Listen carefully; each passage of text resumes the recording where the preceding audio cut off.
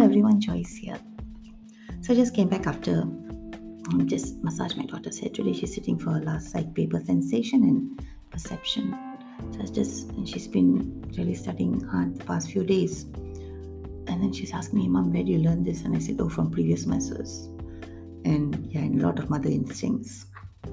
But sometimes I wish that we had learned also more of psychology was an important subject for us at school, because when you learn, you understand people more. Sometimes it's like scratching our heads. How did this happen, and what is the motive behind it? And even to understand Jesus, right? If I think, we shall go with what we know. And learning never stops. There's always, as long as there's another day, there's always so many things to learn. And so let's look at today's readings from Hebrews. Therefore, as the Holy Spirit says, today. Now the key word is today, because this today is carried forward again in verse 13. But exhort one another every day, as long as it is called today. Exhort one another.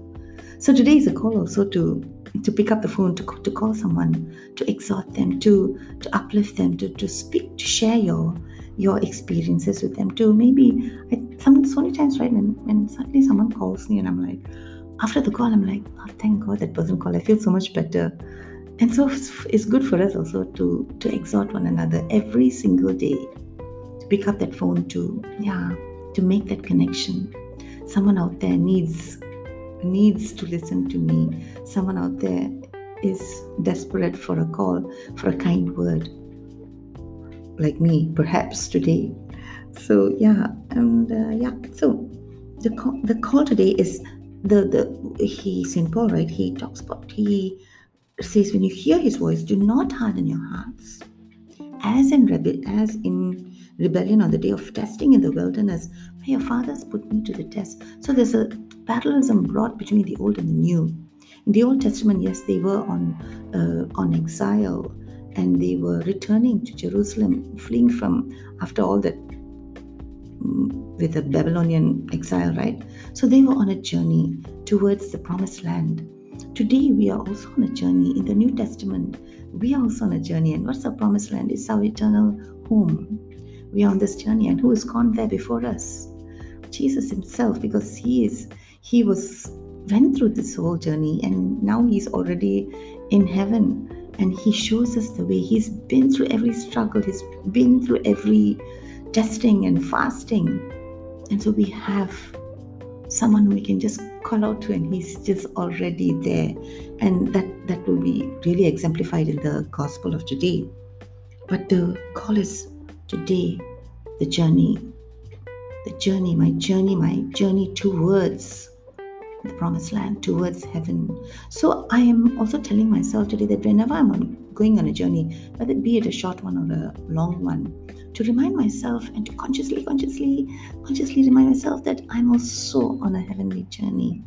I'm also on this journey, Exodus, leaving behind Babylon and moving towards the promised land, leaving behind my old ways, leaving the things that I did yesterday, and to just repent of them and to say, okay, no more, Lord. Today I'm going to be a joyful person. I'm going to be a more loving person. I'm going to be more understanding, and to work towards my eternity, so that I can one day enjoy heaven and be with everyone that I love. And I want many people are also around with me, right? So to gear up an army myself, to always be in connection with people, to make that call, to connect with people, and let's all go on this Exodus.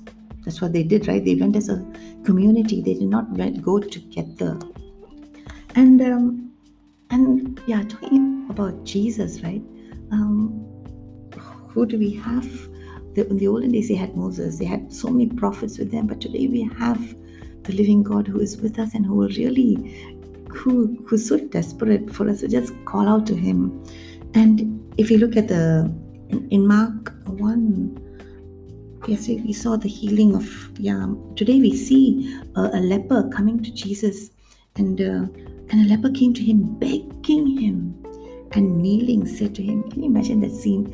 He couldn't have said, Jesus, please heal me. He's begging, and he's kneeling before the Lord. And what does the Lord do? He looks at this leper in front of him. Now, leprosy does not only mean leprosy. It could be any skin disease at that time. It could be even psoriasis and all that. As long as you had a skin disease, it's considered unclean. So he's like, and you're cast away from society. So he's like begging him and says, if you will, you can make me clean. I can imagine the man crying out to Jesus, because Jesus would have been his only hope. And then if you look at Jesus' response, moved with pity. Now, moved with pity, that's in my Bible. The Greek word embry mesa menos, moved with pity, denotes strong emotions that boil over and find expression in groaning. Can you imagine? The leper is there and he's begging, he's crying, and he's saying, Jesus, if you can, you leave me. And then Jesus responds with this groaning sound. And what does Jesus do? He touched him, and the touch, yes, we mentioned that touch a few days ago, and said to him, I will be clean. And immediately the leprosy left him. And so it's really filled with so much of vibration in the scene, no? So today, let's remember two things, or three, or four. One is that we are on a spiritual journey, and that today is a new day for you, for me, to change our ways, to be that person that we really want to be, and call out to the Lord and to say, Lord, help me in this journey, you're just with me. And that's my only consolation, that I just have to cry out to you, and you'll groan with me, you'll cry with me, you'll laugh with me. Yes, Lord, you just emote all of my feelings. I can never find a true friend like you. Thank you for who you are, and help me